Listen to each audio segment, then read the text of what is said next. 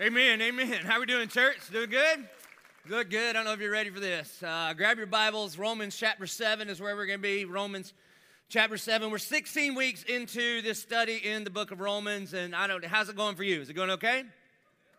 I feel about the same way. Simultaneously, like there are parts of it that are good. I've been encouraged. God's challenged me like crazy. But if I'm quite honest, man, it is a butt kicker too. And if you don't like me saying butt kicker, you're really going to hate today's sermon, because we're going to talk real about what Romans 7 does to us. Because if you think it's hard to listen to it, you should try preparing to preach it. And I particularly mean what Romans 7 is talking about. So I've been simultaneously encouraged by it, but also just beaten down. It's almost like a really good workout. You know what I mean? You ever get in one of those deals where you didn't mean to sign up for that class or something? Like you were just going to go jiggle with the rest of them for your 30 minutes and not really do anything to improve yourself physically, but you feel better about being at the gym for that 30 minutes. But then sometimes you get involved with some people and they're working out real hard and they push you and they challenge you and you feel like this is the worst thing I've ever done until you get through it and then you realize, I think that was good for me. This is what Romans 7 is for me. And since the moment we decided that we were going to preach the book of Romans, I knew when we got to this chapter it would be something. So I'm going to do today something I was warned that I should never do in seminary. The good news is I don't do anything I was taught in seminary, so it should just kind of be normal. But I'm just going to kind of throw up all over the stage a little bit, and so it's cheaper than therapy. So if you're with me, you're going to really get into this, and the Spirit will do His thing. If you need like a perfect pastor, you're going to hate today. And so that's where we're going to go. One of the things I'm really excited about and what the church is and what God is doing through our church is not only is He doing stuff to us, but He is doing stuff through us.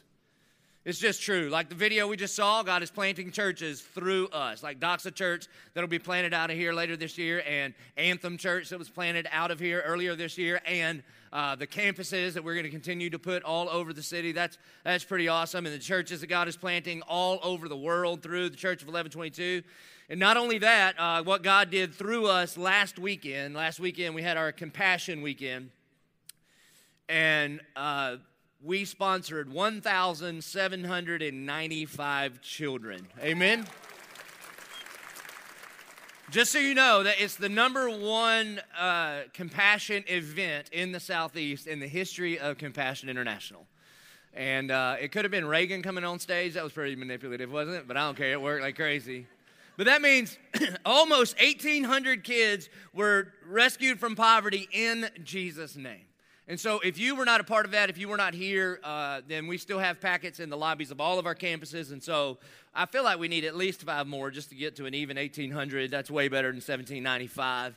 And interestingly enough, during the weekend, last weekend, a girl named Prosy emailed me. Prosy is a girl that was one of our collective as a church. She was one of our compassion kids. She was a part of the LDP program, which means that we sent her through college. She was like the best and the brightest as a packet kid. She graduated high school. She was like the top of her class kind of thing. And so we as a church sent her through college. And she just happened to, I don't know that she knew that we were doing Compassion Weekend, but she emailed me and said this. This is the email. She says, "Hello, Daddy." She calls me Daddy because she didn't have a daddy and she doesn't have a mama, so she calls me and Gretchen Mom and Dad. And in fact, she's changed her name to Prosy Joby because she didn't have a family. She says, we are her family, and apparently she doesn't understand how last names work, but whatever. That's a different thing.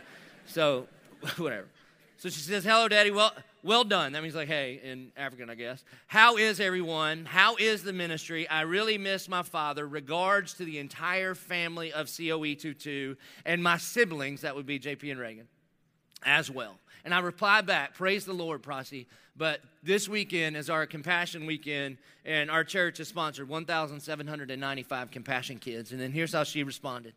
And by the way, we have a picture of Prosy. This is me and Prosy from 2 years ago, I think, or last year. A few of us were in Africa training some of the pastors of the churches that we plant. And so we showed up there to do a pastor's training, and Prosy showed up to meet us. And when I emailed her to let her know, "Hey, I'm gonna be there. I'd love to see you. Can I send you some money to get you some bus fare or taxi fare over to the city?" And she was like, "I don't need money. I have a job." And she grew up in a mud house with no shoes. She got her first pair of shoes when she was 8 years old. And now she has 8 people working for her. She can pay her own bills. I mean, it's just an incredible story. And here's what she emails me back this week. She says, "Wow, talking about what God is doing through Compassion, through our church. This is so amazing, Daddy. I am humbled. Glory to God. Send my gratitude to everyone who has stood with us. And the us there means every child in poverty. She says, send my gratitude to everyone who has stood with us and Compassion at large. For sure, if it wasn't for God and Compassion, I don't know how life would be by now. I can now testify for God's faithfulness and goodness that through Compassion, my life was turned around for good, and through God's grace, I am even speechless. I am a living testimony. My heart is full of joy unspeakable, which causes me tears. Not that I am hurt, but because I am happy and grateful. And she's talking to you here. You are great people to us, sent from heaven, not just mere men, but extraordinary. I love you all. Hope to see you again soon. God bless you. Prosy.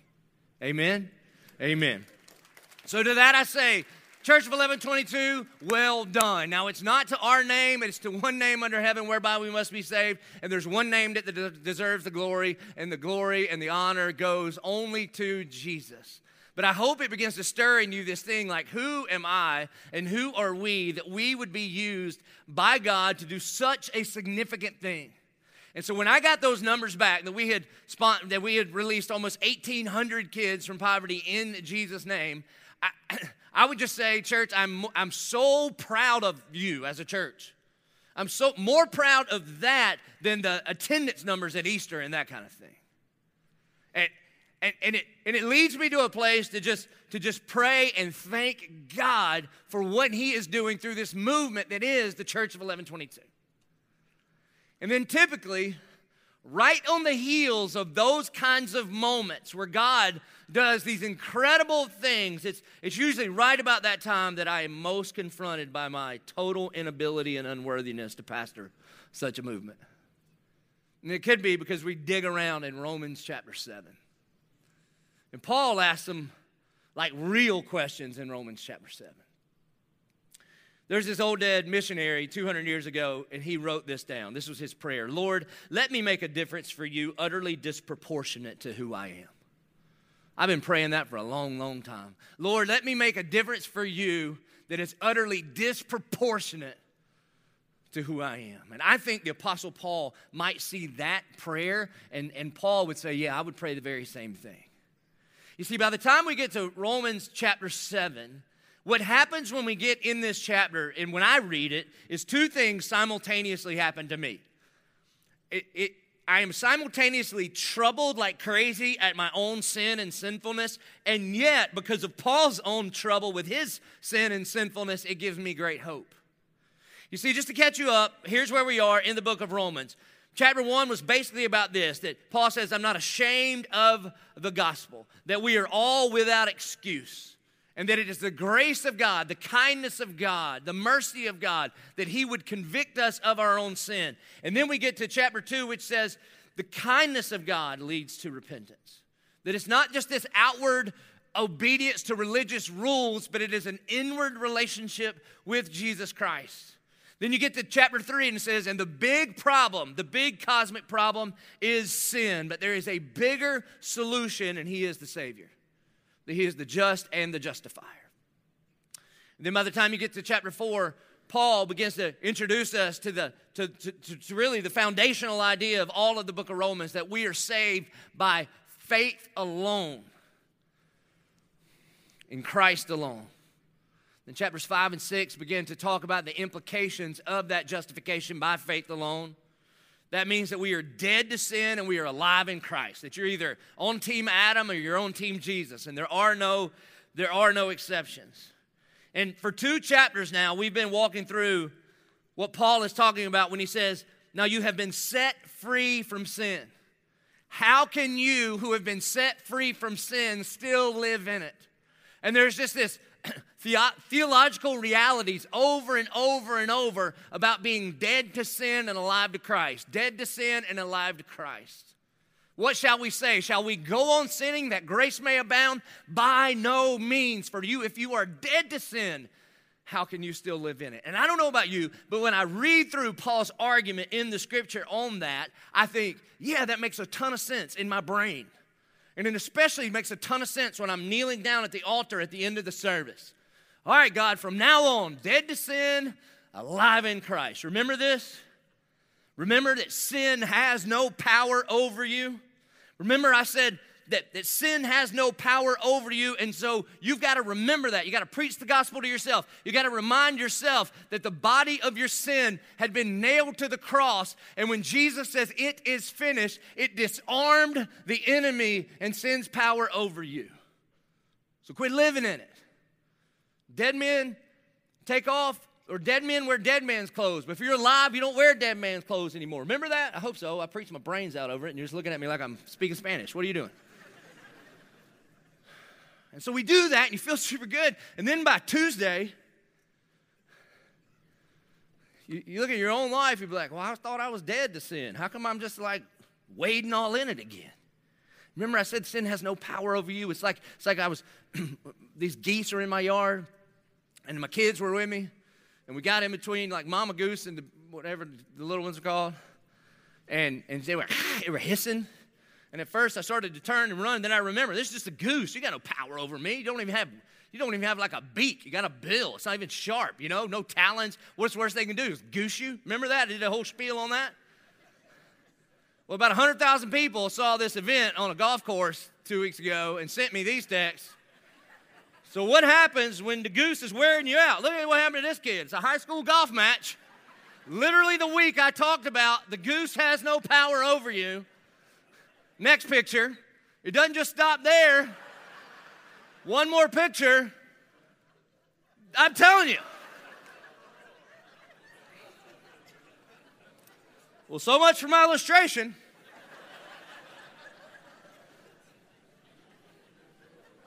All right, that's enough of that. That's crazy. So what happens when the goose is kicking your tail?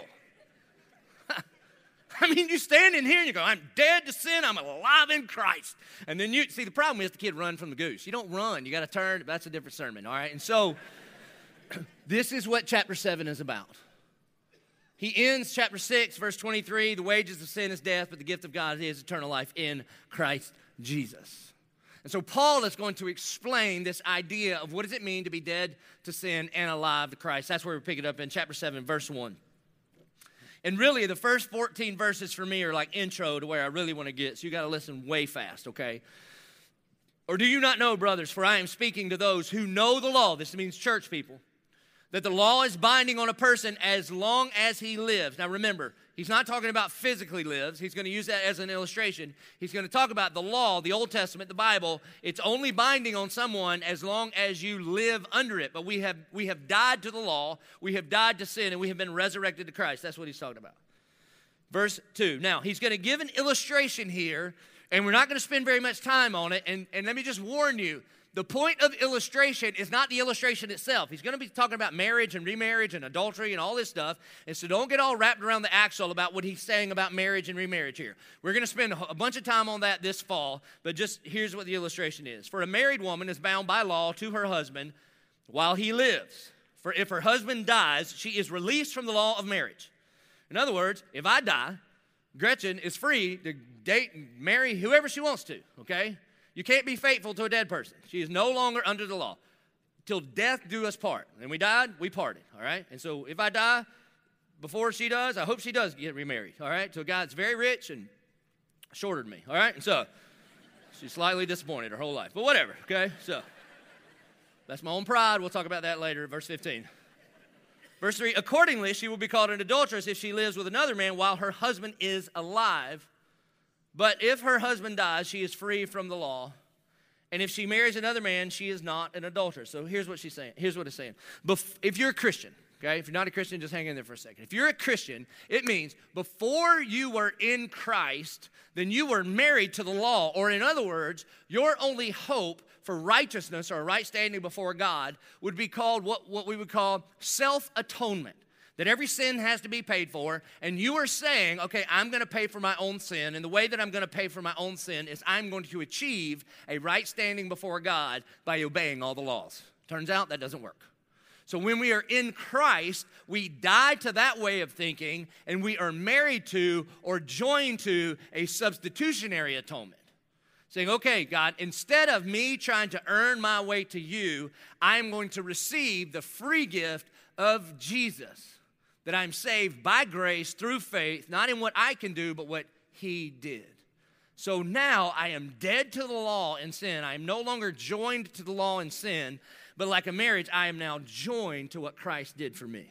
Verse 4, likewise, my brothers, you also have died to the law through the body of Christ. You see, this is the message of the gospel. This is what I mean when I say, hey, listen, the message of the gospel is not, God is good, you are bad, try harder, see you next week. The message of the gospel is, God is good, you're not bad, you're dead. And in Christ, he has made us alive, and we are joined together with him, so that you may belong to another. To him who has been raised from the dead, in order that we may bear fruit for God. So in other words, now that you belong to Jesus, you're not under the law, and yet we should fulfill the law because we have been changed from the inside out.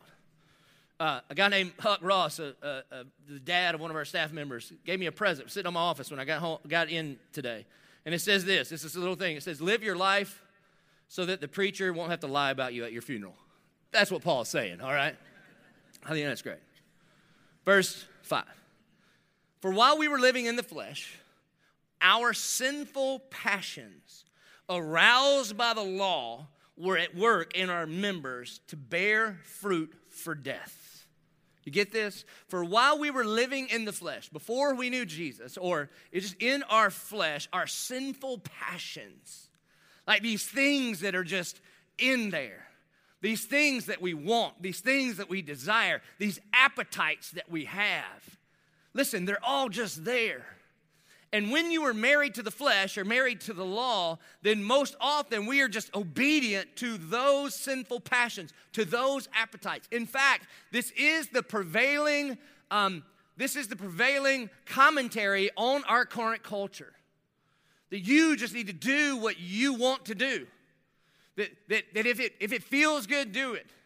That in order for you to be true to your true self, then the only way for you to be true to your true self is to never tell yourself no, but to only tell yourself yes. Now the problem with this, the problem with feeding this kind of appetite is an appetite is never fully and finally satisfied. And an appetite has a very, very limited vocabulary. More and now, and that is it. And so Paul is saying, when you feed that appetite, it will bear fruit, but it bears fruit for death. Verse 6, but now we are released from the law, having died to that which held us captive, so that we serve in the new way of the Spirit and not in the old way of the written code. You see, if you don't understand this first, this is the essence of Christianity, especially if you're like a good old church person. So basically what Paul is saying here is, that you have died to that which has held us captive, so that we serve in the new way of the Spirit, not in the old way of the written code. You see, since we all know that we have these passions, these desires, these appetites that are not only not godly, but not good for us, there are one of two ways to deal with it. You can obey the written code. And again, we all grew up with different written codes depending on where you're from. I grew up kind of in and around Southern Baptist land, and so the written code I grew up with is that good Christians don't drink, smoke, or chew, or go with girls who do. That was our written code. There was some commentary on that, but that was basically it. We were taught to believe that you just don't do anything worldly, like you don't go see a rated R movie. Because if Jesus returns while you're in the movie house and it's a rated R movie, he ain't getting you. So I'm telling you, I can remember standing there at Terminator 2 going, is it worth it? I mean, it's 2 hours, but it's kind of awesome. I mean, I don't know, okay? That's the written code. And he's saying that's the old way. It's not about you trying harder and being better. The other way is the new way of the Spirit. Christianity is not sin management. It's a debt paid. Those are two different things.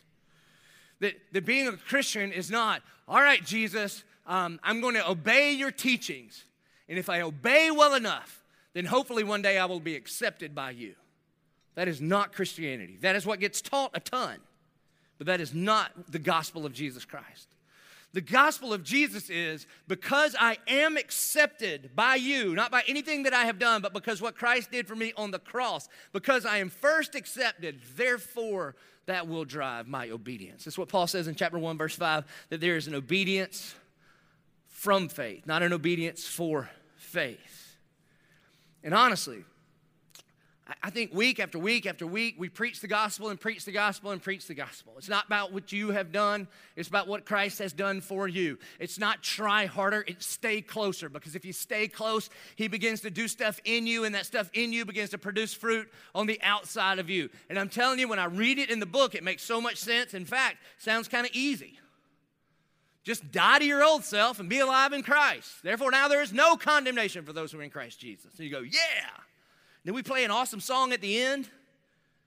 Get the lights right. Makes it feel awesome, doesn't it?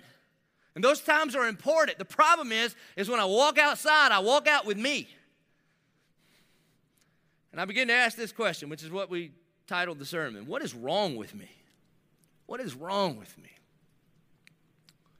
You see, based on things like chapter 5 and chapter 6, that we are dead to sin and alive in Christ, people have said to me, hey, listen, if you were really a Christian, you wouldn't struggle with the things that you used to struggle with. To which I go, uh-oh. Or here's a prevailing thing that I've heard taught. When you really love Jesus, then you won't even love the things of this world anymore. Uh-oh.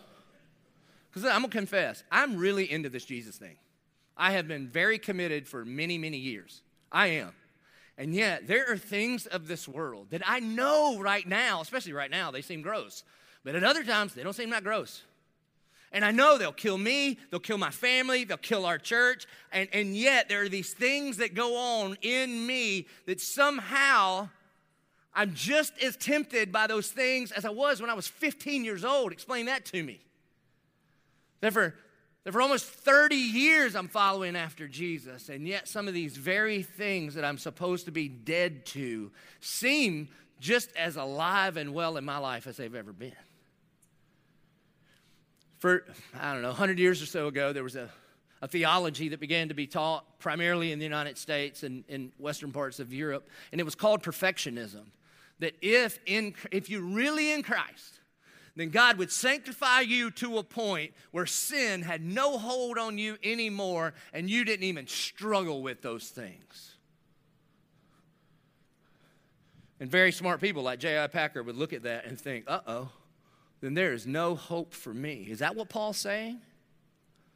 In fact, what Paul's going to do is say, no, that's not at all what I'm saying.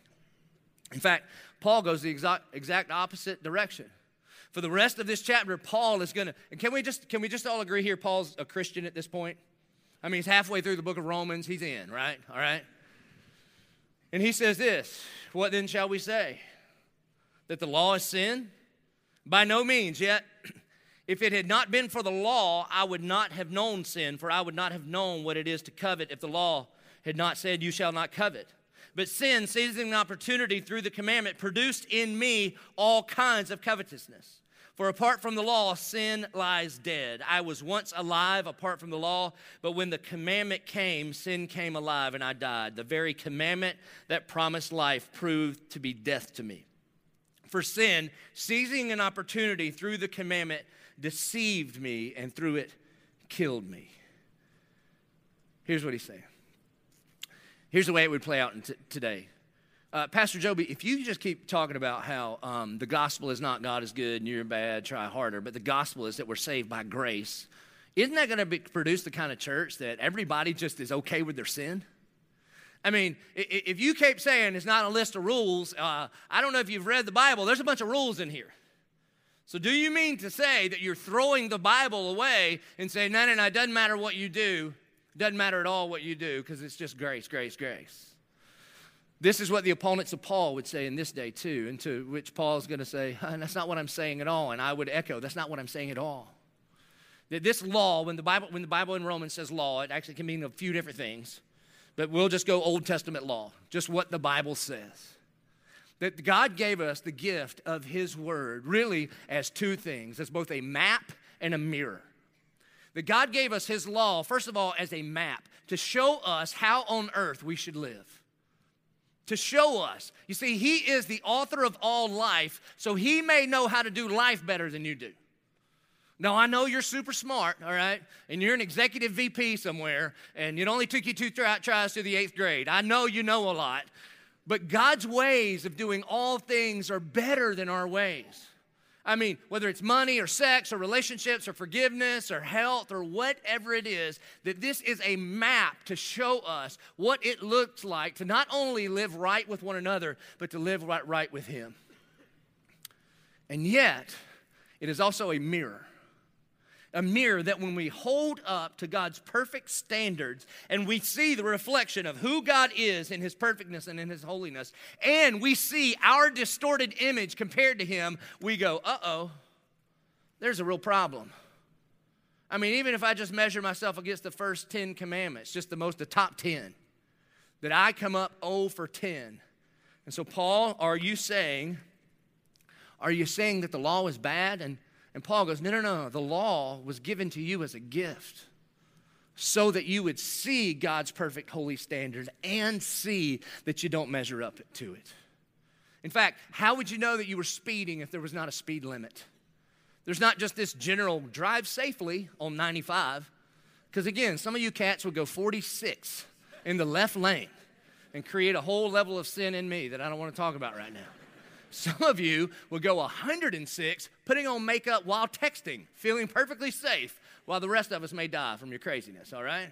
Therefore, there is a law established so we know what is over the line and not over the line. And a part of what he says here is this, that there's some things in me that I didn't even know were there until I was told that I wasn't supposed to do them. You ever been there? Look, all last week, Gretchen and I were in Scotland, okay? We were in Scotland. It's pretty great. I preached at a church there last week, and we visited a ton of churches and castles and all of this. And every place that we would go, you'd walk in this building, and pretty much every sign said, don't touch this and don't walk on that.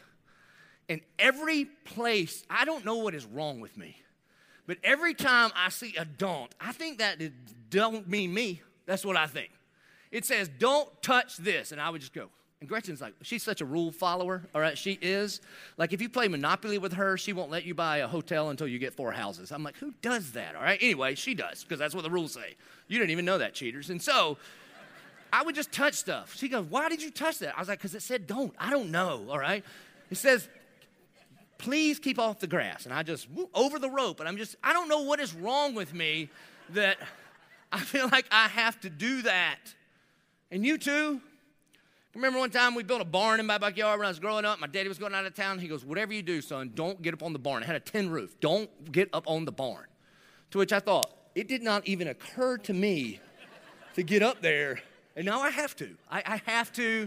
And so I got up there, and I thought and I pulled the trampoline over to it, and I walked around on it, and I jumped off. And then when he got home, he's like, were you on the barn?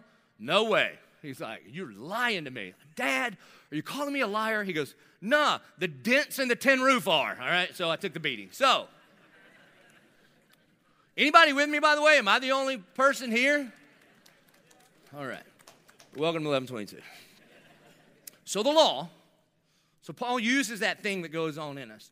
So the law, or the Bible, is holy, and the commandment is holy and righteous and good.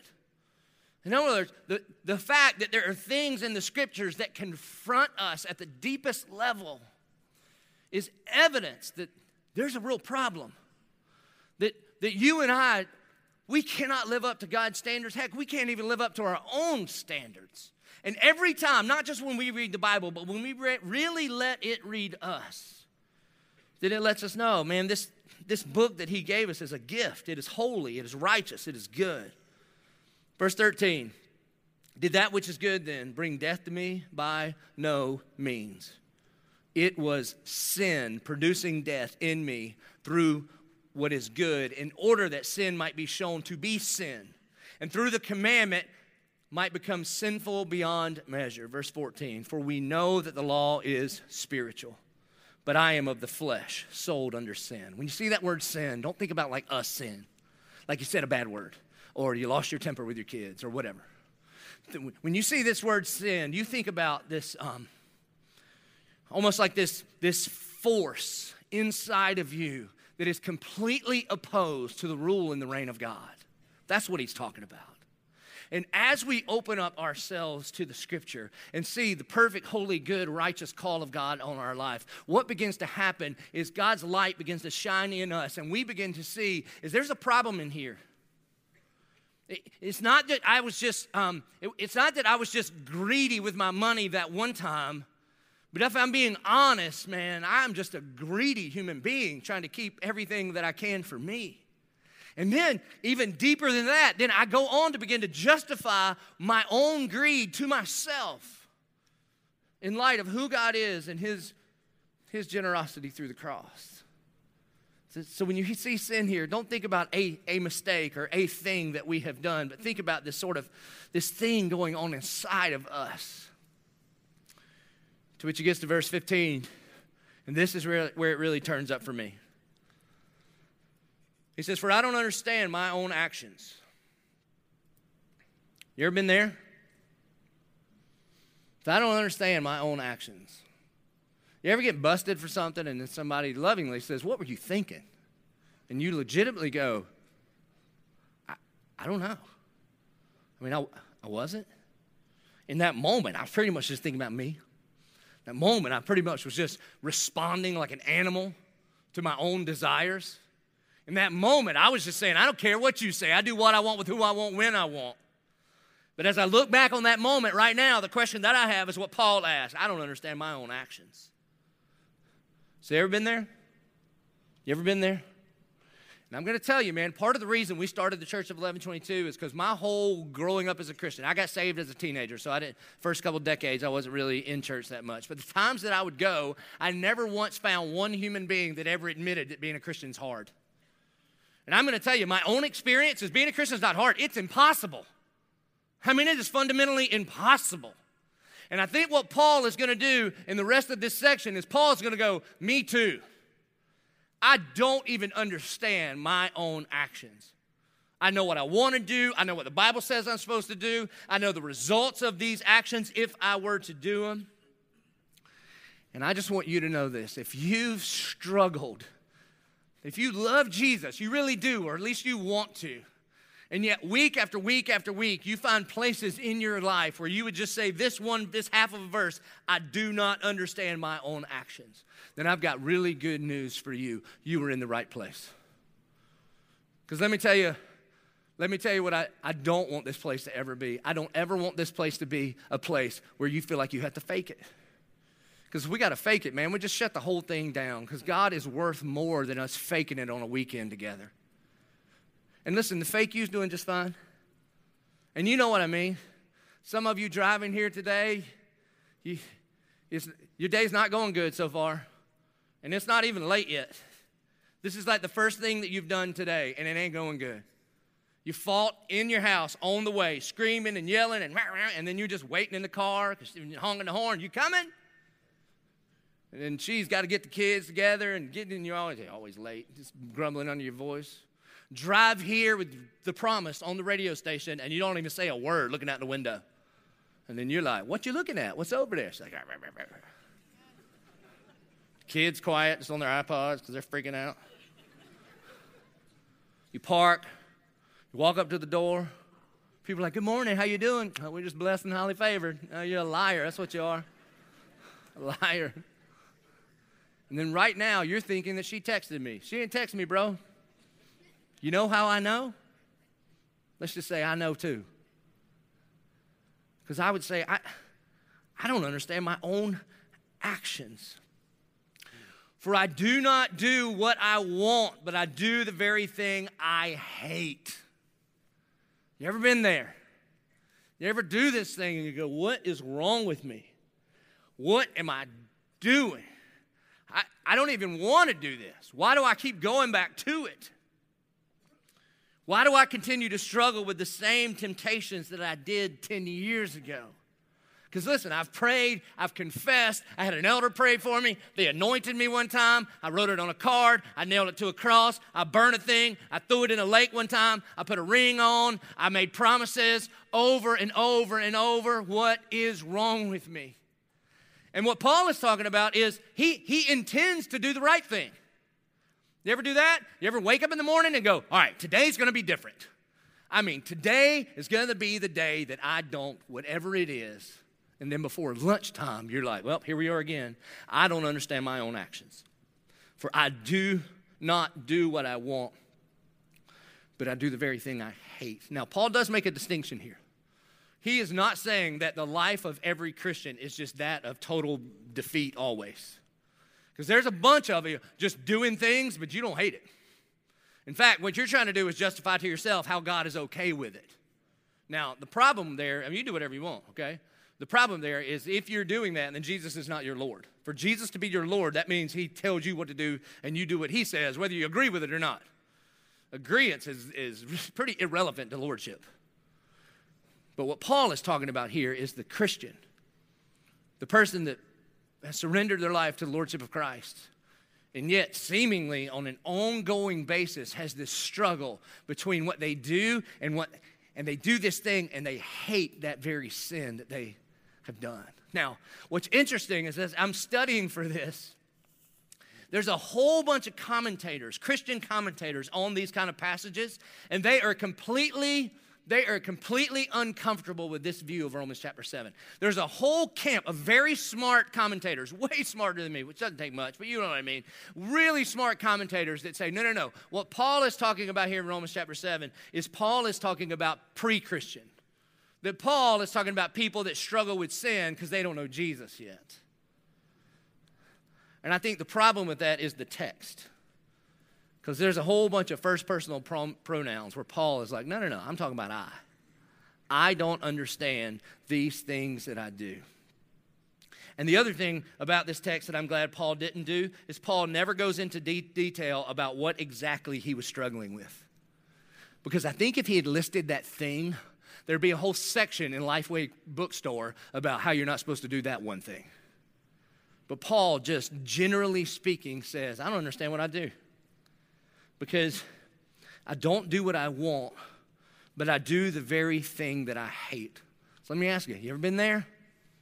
You ever been there? We'll start easy, okay? You ever do that on your diet? You ever promise? All right. Beach baptism is coming up, May 20, all right? People going to be in their skivvies out there, and I ain't going to look as fat as I do now. No. Here's what I'm about to do. I'm signing up for stuff. I'm not eating this. I'm only drinking that during these times. Come on, hold me accountable, all right? And then you do so good for like 12 hours, and then somebody invites you to eat, and you'll be like, well, okay, we'll go eat, because the Bible says fellowship. You're supposed to have fellowship. Somebody orders nachos, and you're like, you know what? I'm just going to eat this. And then as your hand is reaching out to do that thing, you're like, what am I doing?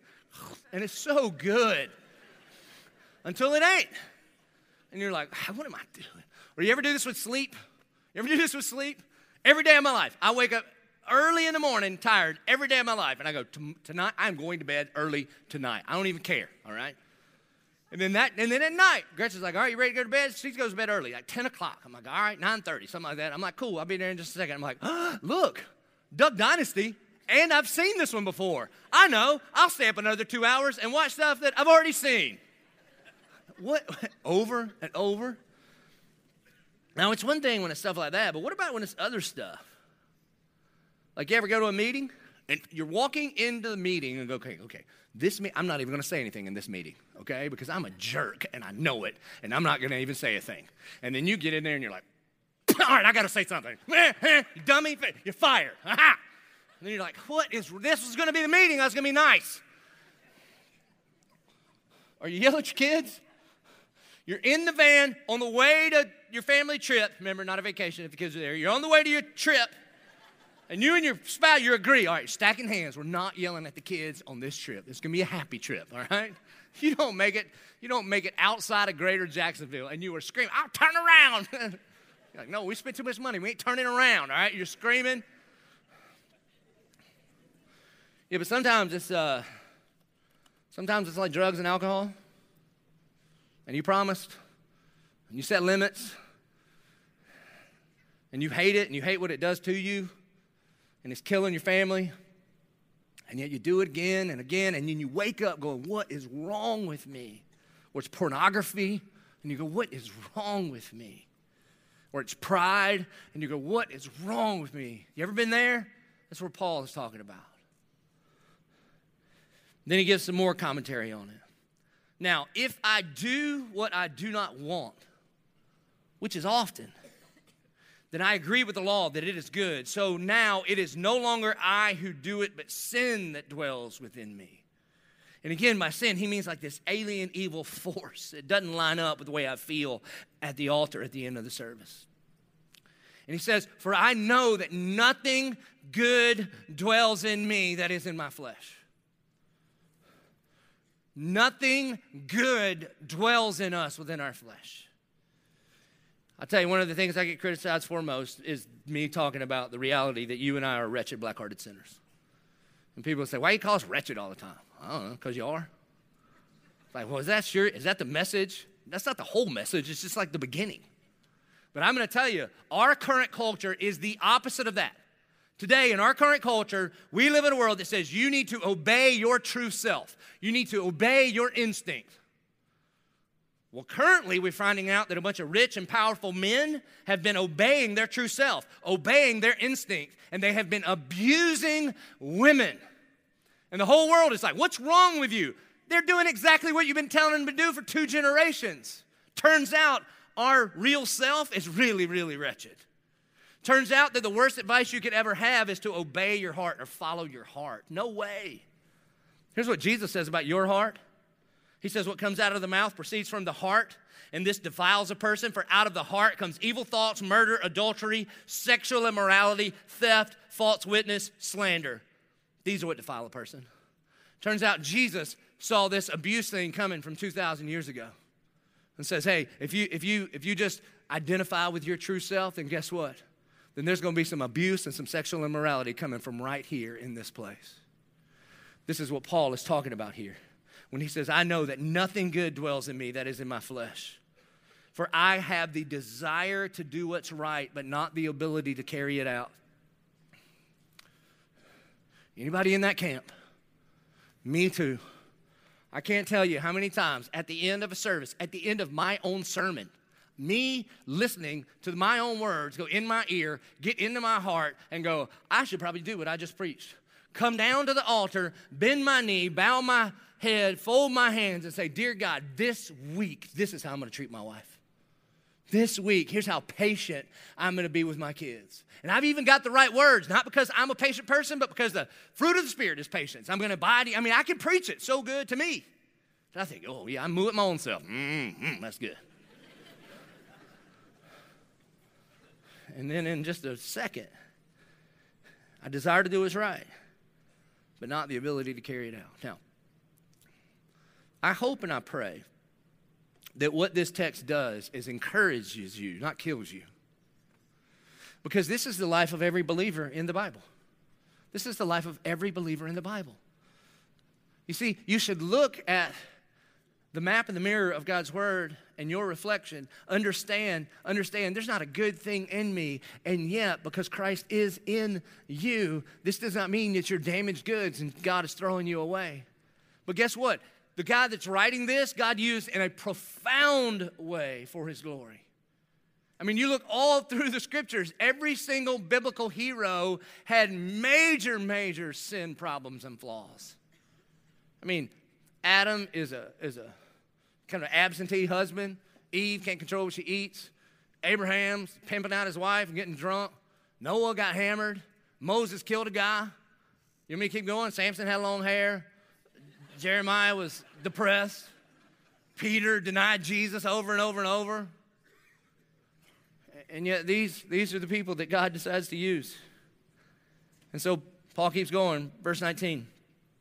For I do not do the good I want, but the evil I do not want is what I keep on doing. Verse 20, now, if I do what I do not want, it is no longer I who do it, but sin that dwells within me. So I find it to be a law that when I want to do right, evil lies close at hand. For I delight in the law of God in my inner being, but I see in my members another law waging war against the law of my mind and making me captive to the law of sin that dwells in my members. Here's what I would say, is that if you are not in a war internally, then I don't think you're doing this Christianity thing right. If you are not in this constant war, now the good news is this, is the victory has already been won. The battle is over. I've read to the end of the book. I've seen to the end of the movie. We win. So good news. We win. This means that we're fighting from victory, not for victory. But the daily life of the Christian is that of an internal war within you. This is what Paul is saying. This doesn't mean that you're just okay with the sin in your life. No. He calls the sin in his life evil. He says that he hates it, that there are some things about you that you still go, I cannot believe I am so selfish, I am so greedy, I am so lazy. What is wrong with me? And there is this war. And if you're not in a war, it means one of two things. You either don't take the holiness of God serious enough, or you don't take your sin serious enough. And what the gospel will do in each and every one of us is it will increase our awareness of the holiness and the majesty and the bigness and the perfectness of God. And simultaneously, it will make us more and more and more aware of our own depravity, of our own selfishness, of our own idolatry. And those things go bigger and bigger. The gap between the perfection of God and who I actually am, they get bigger and bigger and bigger and bigger the more and more and more you walk with Jesus. And then the good news of the gospel of Jesus Christ is the thing that covers the gap between the holiness of God and the wretchedness of man is the ever-increasing awareness of the gospel of Jesus Christ in our life. It's not that I'm getting better. It's that when Christ says, it is finished, that counted for me. Which leads Paul to say this in verse 24, wretched man that I am. Wretched man that I am. You see, when we take the gospel seriously, when we take the holiness of God seriously, and when you're honest about your own idolatry in your life, it leads to this place where your self-diagnosis is wretched man that I am. So a question, should a Christian feel that way? I would say 1, yes. And 2, don't stay there. Both of those things are true. Simultaneously, yes. You look at your life and you look at who God is and you go, what is wrong with me? But if you stay there, you'll just be like spiritually depressed for your whole life. You see, that is just the diagnosis. He then goes on to ask a more important question. He says, wretched man that I am. And then he says, who will deliver me from this body of death? The most important word may be who, not what. He doesn't say, what will deliver me? He doesn't say, well, what can I do about my wretchedness? I know, I'll kind of unwretch myself this week. I'll make some promises. I'll do better, I promise. No, that's not what he says. He says, who will deliver me? And then he answers his own question. Thanks be to God through Jesus Christ our Lord. Thanks be to God through Jesus Christ our Lord. You see, here's what he's saying. He's saying that you and I are not mistakers in need of a life coach. The message of the gospel is not, hey, you struggle with stuff? Stop. If you would just put these things in your life, then you wouldn't be such a bad person. That is not what the Scripture's saying. The Scripture, the gospel teaches us that we are not mistakers that need to try harder, but we are sinners that need a Savior. That we understand that we are wretched, and we get to the place where we go, who will deliver me? Because I know that I need to be delivered. I've told you this story 100 million times, but I can't think of another one. When I was a kid, we grew up hunting a lot. And I had a little beagle puppy named Daisy Duke because I had a crush on Daisy Duke. And I thought if she found out, she would fall in love with me, and we would spend the rest of our days in the Duke, in Hazard County, and it'd be glorious. And so I had a dog, and we rabbit hunted. And I know that makes some of you sad, but that's okay. And so that's what we did. And I got my first shotgun when I was, third grade maybe, something like that. Seems crazy now, but that's just how I grew up. And so my little brother, he had a little beagle rabbit dog too named the Incredible Hulk. Those are our two dogs. And so we had the Incredible Hulk and Daisy Duke, and Daddy would take us hunting every weekend. That's why we didn't go to church. We either hunt or fish. And so that's where we were. And we lived in South Carolina, and it was super, super cold one time, sometimes. And so we were out in the woods, walking around, and there's this little creek. In my mind, it seemed huge, like the St. Johns River. Probably was 6 feet across, you know? And it was frozen over. And so we're walking through the woods. The three of us are together. My younger brother has like a BB gun. I think I had a 410, and then my dad had his 12 gauge. And so we're kind of walking through the woods trying to kick up some rabbits so the dogs will do what they do and the rabbits will do what they do. And Daisy Duke goes walking out on the ice on this creek. And we call to her, and she doesn't listen. And she doesn't know exactly what to do. And so the ice begins to crack, and we're like, come here, come on. And then the ice is not that thick. And boom, she falls through. And I look down, she's about 6 or 7 feet up above me, and she goes through the ice, and the current from the creek just draws her right past me.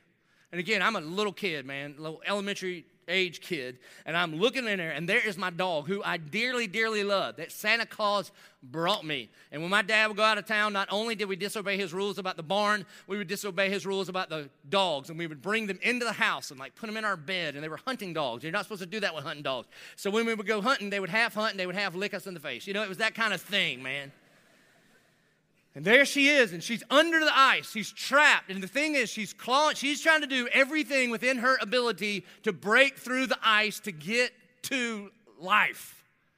And she's scratching and scratching and scratching. Now, the reality is, the thing that got her in the trouble to begin with is she didn't do what my dad said.